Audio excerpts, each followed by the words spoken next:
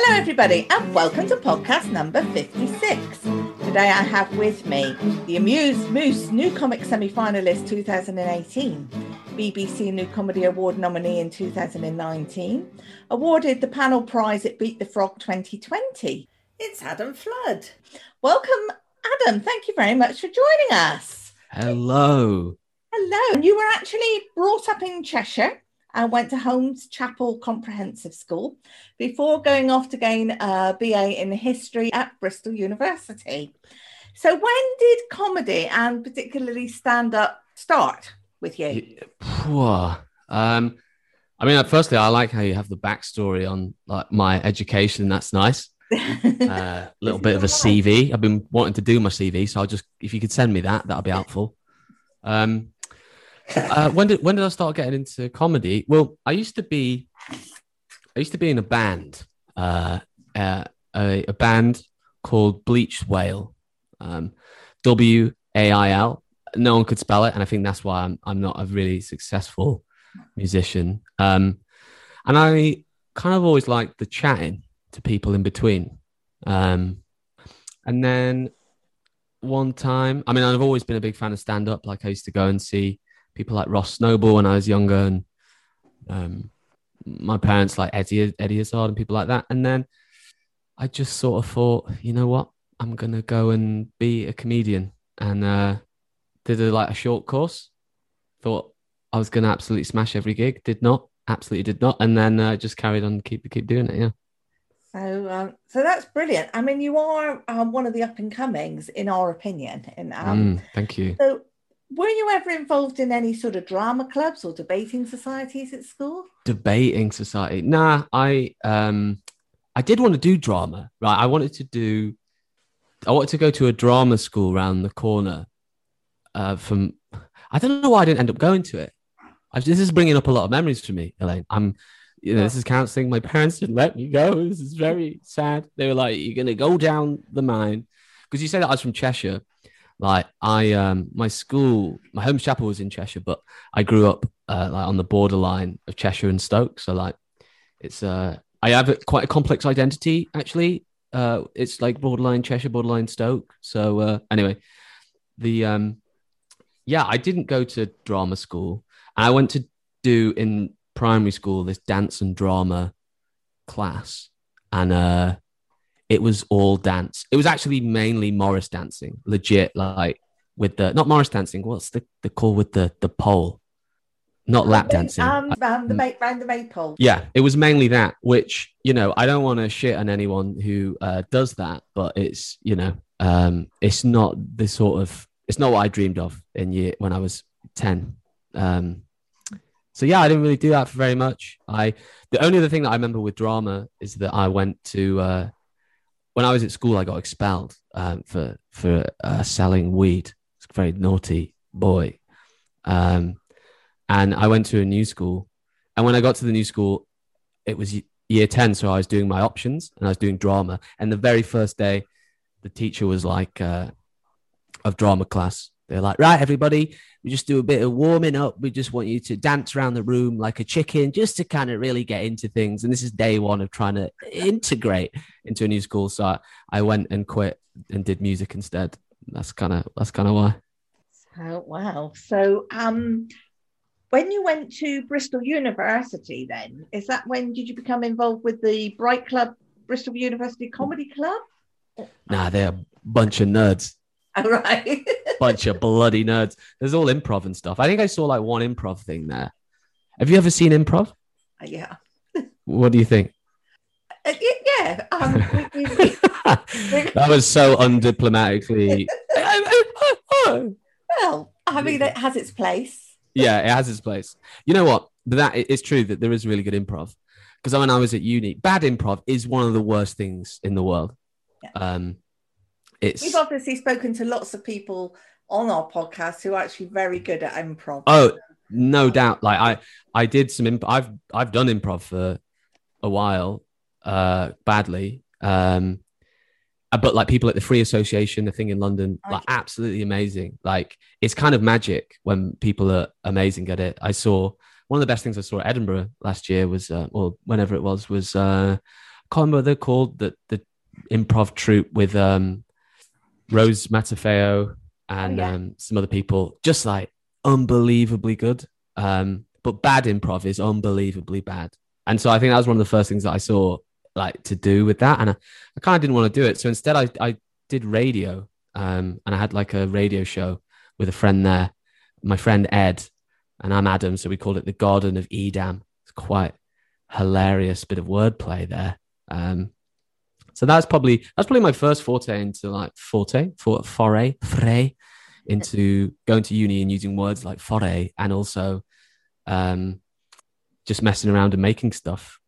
So the fact that you actually did history, you have to be quite articulate for that. So do you think that helps when you're writing your comedy? Fuck yeah. Yeah, I think so. Yeah. I mean, definitely I don't think it's important. Being articulate for comedy is not important. It depends what sort of comic you are. I saw Ivor Graham last night at the first gig.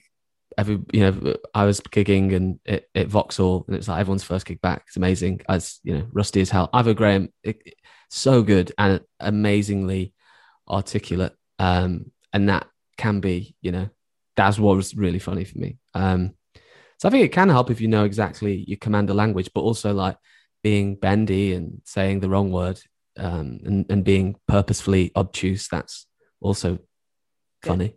Yeah. So you're someone who constantly edits, redoes your script and learns it so that you perfect it, or you very much, I've got an idea and I'll just run with it? I'm definitely the former, and I'd like to be the latter. I think the funniest time, I don't know if you feel the same, but like when you feel the funniest on stage, I think is when you didn't plan to say it.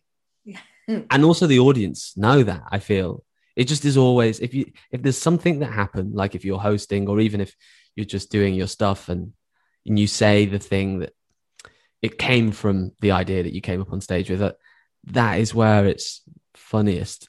For me, it feels, I'm like, yeah, look at that.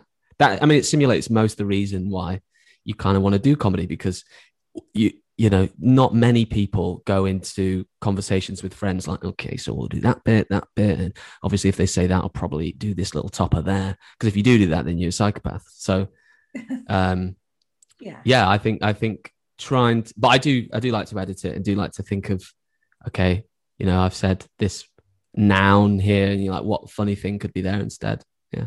You haven't been performing that long before you doubled up and became the Joke Boys show with your friend Blake and took it off to Edinburgh.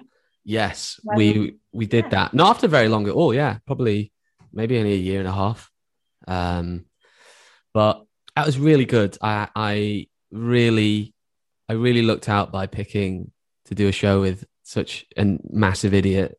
And we lived together. It was just me and him for the Fringe. So I don't know. It was really good.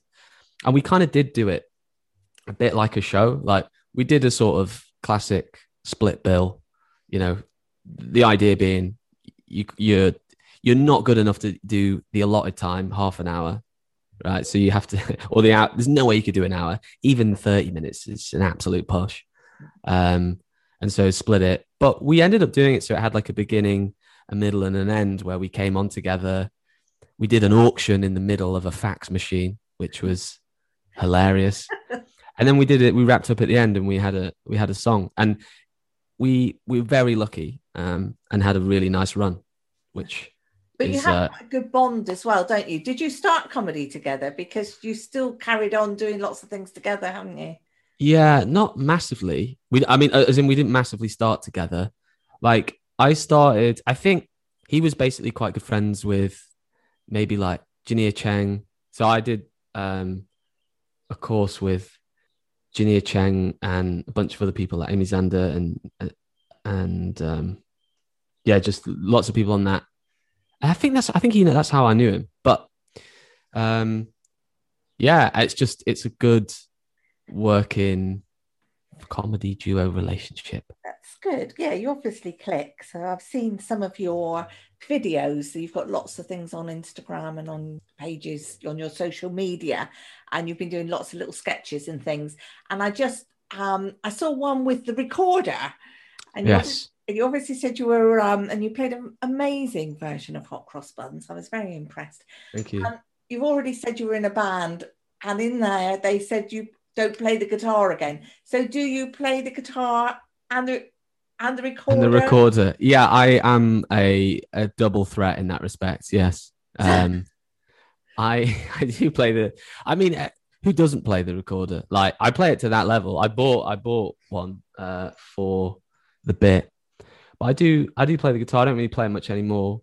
I've started with Blake in the, and not just with Blake, but even in the little solo sketches that I've been doing. I've started making songs, because I am a musician. I can do that, and I think I didn't do it at first because even beforehand I knew there was a stigma about musical comedians, which is unfair, I think. But still, nonetheless, I knew that it could be a crutch for me, so that's why I didn't do it to begin with. You think it's something that might come in again in the future, musical comedy, or every now? You know what? I've been every now and again doing bits of music. I did the first song that I ever did. The first song that I did in stand-up was, I've been running this gig out of a barbershop window in Exmouth Market called Inside Out. And it was in the sort of pandemic times. And we got shut down by the council because of a noise complaint. But it's like a really busy street. It was like really stupid. And so I had like a big load of meetings with the council, and they were like, you can do it, but only if you have a license, and you can only have a license if it's a music show. We don't have any licenses for stand-up. So I was like, okay, I spy a loophole. So I'm going to write a song as a license requirement and do that in the middle. And it was really fun. And we had this bit where, like, in the middle of the song, you know, it's about, this is a license requirement. And then I had like a couple of plants, Luke Chilton and Blake AJ, come on stage, pretend to be the council to take me down. But then they jumped up and danced on the stage. And unbelievably, people actually thought it was the council. That was probably my proudest moment, that they thought that those two reprobates were legit. Absolutely brilliant. That's so funny. So as somebody who is constantly writing, because I understand you're also writing sketches at the moment, do you think you may move into the writing more in the future, or is it stand up all the way? Yeah, I think I'm going to be a big Hollywood, big writer, big script man. That's my plan. No, I don't know. It's different. It's difficult to see what the thing that the reason that's exciting to do stuff online is, I think, is you can cultivate your own audience, which means that you don't have to feel this like, oh, I'll keep doing the open spots until I can open in Carlisle, which is going to be a real privilege, and then I can wait until I can be allowed into this club. It just puts a bit of autonomy into your hands, where you're like, well, if you can get your stuff out to people, if you can find people who like you and then make them come and see you in other respects, like whether it's at your live shows or whatever else that you decide to put out there and monetize, like your fun ideas. I don't know, that just seems like a more exciting way to do that. So I'm, I guess, just experimenting with what online can, like what I like doing with writing and online. Yeah. And you're saying there what people like and they find you. The restrictions, we're 2021 now, lockdown restrictions were partially lifted yesterday. You were already gigging last night. I know when we spoke to you, you aren't free until September. You have a really full diary. So have you actually had to apply for any, or have you just, everyone said, we've got to get Adam Flood down? Because you are gigging on the 5th of June, you're supporting actor Simon Evans and Paul Sinner. You're not getting little tiny backstreet gigs anymore. Yeah, no more backstreet. I'm front of house, front of shop. No, I'm lucky that I'm in with a few promoters and people who are giving me nice gigs, and yourself being one. And that's that's amazing. I don't really get any people asking me for gigs. Maybe the odd few, and when it happens, you're just like, this is amazing. But no, I ask for them because there's a million people out there who, are good people to book, and I think it's just trying to cultivate the good relationships with people and being respectful to everyone at the shows and being, I don't know, someone that you want to have around to do the gigs. I think all those things are really important, and be like, nice. So, Graham, have you got anything that you'd like to ask? Yeah, Adam, do you think you'll do the things that say, that instead of going up to Edinburgh Fringe, that you'll just have your own fringe in your own back garden with your own national, with your own VIP lounge and finger buffet, and just doing it yourself? Okay, what as in like, yeah, you know what I have thought about? Oh, can you leapfrog a lot of that stuff? Yeah, like, do you have to go to the Fringe to get there? It's a really good question, and I flit in between. I think before the pandemic, I was like, what's the point of the Fringe? I think that it's, apart from it being really, really fun, like, I think especially even for the next few years, like, it's good for comedians my level, and starting out and above, to cut your teeth there, because you get to do 30 gigs in a row, and more because you're doing other spots. So all that's really good. It's good for that. But I'm like, if you're going to be like, right, I'm going to put all my eggs into this basket, this fragile, dumb basket, which is my hour, which is my big expose of my life, and I'm going to push it there, and I'm pretty sure that my story is going to cut through, and I'm like, the chances of that are so slim. So, like, I would do it amongst other things if it felt part of a trajectory for things. Like, I'm thinking of going to Australia because that's fun, not because of anything else. And so for me, that makes sense to be like, well, do a show at Edinburgh and then use that at the other places to allow you to go there. But that's not like a career thing. Whereas, like, I'm to answer your question, I would not be pinning my hopes on Edinburgh, because I think it's one in a million. I think you'll be like sort of the Peter Kay, Steve Coogan approach, where you say, right, what's the point of going there? I'm just going to bring them all to me. And and then film it. Exactly. I mean, I don't know. I don't know what the exciting alternatives are. I think, I mean, you can see, like, I don't know, podcasts and all sorts of ways to cultivate like a really big, and it's not just big. I think it's like people who want to see you in a legit relationship. You go to the Fringe, right, and you get people. We were really lucky where our show was, which is your first show is basically, because no one knows you, puts you on at PBH, wherever. So they're like, right, you get to go here. And so there's some people I know, like, who had really rough spots. They were like so far away. I helped some people fly who were so far away. Me and Blake were put in a really good place, and we flyed really hard, and we got people to come. So there's a lot of graft in it. But then a lot of the people who were there, they're gone then.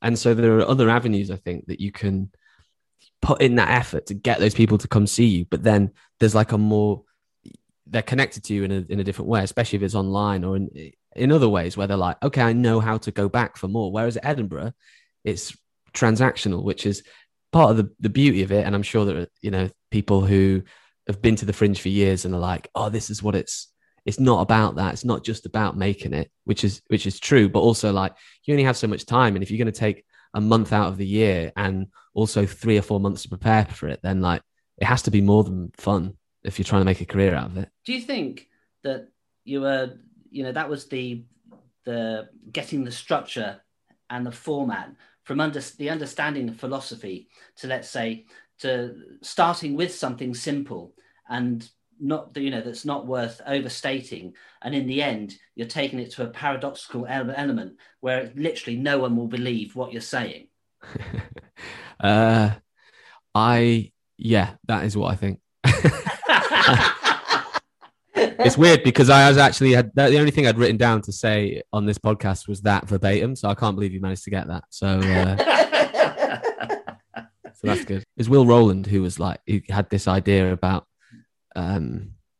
he said, it's a bit like writing an essay sometimes. I don't know if you would have said essay, but you structure it like an argument like that. Like you make a point and then you have your evidence, and then your joke is effectively that. Like your point is your statement or your point of view, and then your evidence is the extrapolation of that, and the kind of, and maybe you chuck in a few different examples of that, and you twist and turn it, and then you conclude it. And like each paragraph is kind of like that. And I have been trying to write longer bits, rather than shorter bits now, mainly because that's really helpful for filling more time as you go out. But also you get into a bit more rich, meatier things like,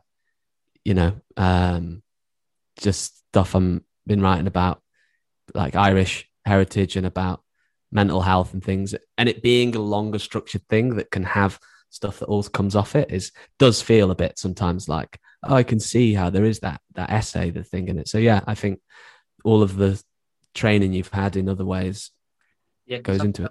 Watching some of your, especially the videos and the stand-up, I think you're one of the few comedians out there, and this is why I think you're going to be huge, is everything you say actually makes sense, and it has a point and a purpose. And again, as I was saying earlier, you really do stretch the parody at the very end to twist it. Well, I come from Stoke, and up there, back of the net, in you go. And there's a little thing inside me every time I go back of the net. That's very nice of you to say. It doesn't feel like that. I mean, last night I was waffling all sorts of garbage, but I was having some help from Luke Tolson, who works with comedians, and he said a similar thing, like about the style that I seem to have is like, taking something relatable and then going in a weird way with it, and then bringing it around to make a point that kind of wasn't necessarily clear at the start, which I really like. And I guess you got to be careful to not be like, okay, that's my thing now, I'll just do that every time. Okay, every time formula 1 + 1 = funny. So I think it's nice, but you know what it's like writing stuff. You got to have something to hook onto, because I was lucky enough that my work needed me to go to America, not in the pandemic. This is before, and I got to do stand up in San Francisco, which is it's a very different.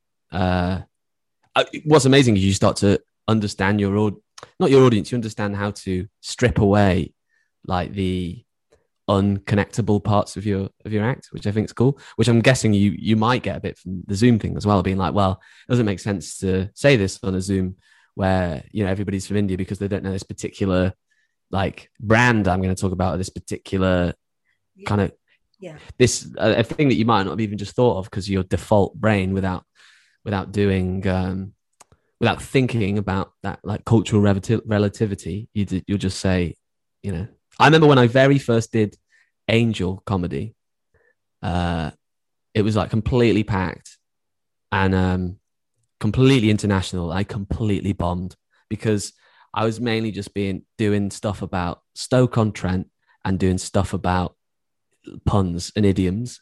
And it was just like, oh, it's a painful death. And I didn't gig back there for a while. But I think getting out there and seeing that, and I think that's probably been amazing for so many comics to get out and internationalize their act. I probably missed out on that. So no, shoot. I think that is difficult because supermarkets everywhere. So wherever you go, you can talk about a supermarket. But talking about the Guildhall down the road is going to mean nothing to anyone. It's got to be a fucking belter to get an Indian Zoom group to laugh about the Guildhall. But so that's been really good. Did you have anything else that you wanted to ask? Yes, I was going to ask, Adam, so who were your mentors? My mentors? And who do you look up to in comedy? And who would you say you aspire? Wow, good question. You would have thought I might have given it some thought before coming onto a podcast to be asked about doing comedy. My mentors, I mean, there were people, so like I mentioned Luke Tolson, who like I've done some work with, and I think that he is really great. I've had some bits of help from Scott Caporo. I had a writing session with him and then met him a few other times. And he's just like amazing comic and was just very, I don't know, just chatted a bit about the industry and it all just made it sound like, anything's possible. You can just do whatever. And I know it's not strictly true, but it just sort of took a bit of the, okay, but how do you get an agent? Yeah, but okay, so then how do you get it was like, just don't worry about that. Just find some things that you like to do first. And then I think the people that I look up to are like a number of my like close friends who do very well. Like, people like, Davina Bentley, Ali Woods. I mean, calling them close friends. Yeah, I would say they're close friends in my heart.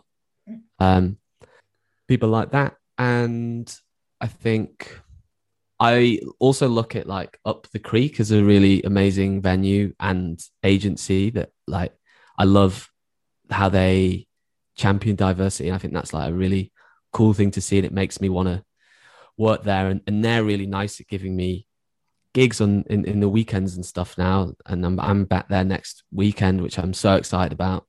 So places like that, I think seeing people do it right, and then like before you start doing comedy, you look and you're like, oh, I'd like to be like this person. And I think as you start doing it, I've felt I've worried less about people to emulate rather than like the ways of doing it to emulate. Like, okay, that looks like a nice way to do it, or an advanced way to do it. People like Horatio Gould, who is just grinding away. It's people, I guess, who are at my level, who I can see who are doing stuff where I'm like, oh, that's something to learn about how to do stuff. They're the people who are inspirational to me, and any of the people along the way who have given me some time about in the back rooms of green rooms or in cars. That's a good way to learn from people. Giving people lifts to gigs, like a big, long, like driving people like, Alistair Beckett King, like 2 and 3 hours one way, 3 hours back, and also crashing the car a little bit and having to go through that trauma. That's really helpful for learning a lot of stuff about comedy. That's. Do you find any comparison between when you were a musician to being a comedian? So the only comparison is like the amount of stuff the amount of work that you need to do. And that is like, it's more like looking back at when I was in a band, like we probably didn't do enough. I mean, we started to do all right. We got like signed and we started going on Radio 1 and things like that. And then it kind of petered out, and we worked quite hard, but not enough. And it was like, we did like one band practice a week, and we tried to make sure we do a couple of shows. And I think having that like level of persistence, someone said to me recently, this idea about you've got to have discipline for when your motivation fails. I think that's such a like great way of thinking of it. And that is something that I could see that I didn't do enough in music. And I try and do more of that, which is why I guess I have so many shows booked in as far flung places as Plymouth. Why? But I just feel like I should do it just because that discipline will hopefully kind of get you to that motivation of doing something cool. Just a quick one there. Plymouth is a great place. I know. Actually, as I said, Plymouth, I just remember I was messaging Elaine about it before.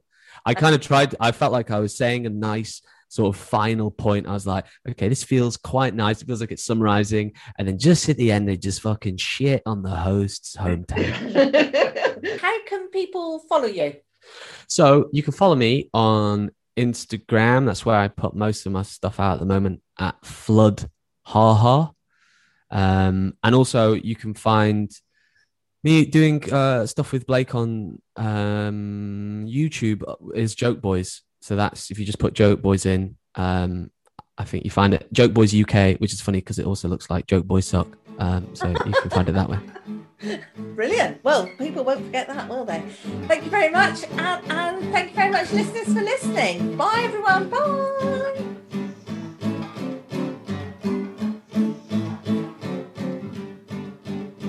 This was podcast recording for A Whole Lot of Comedy.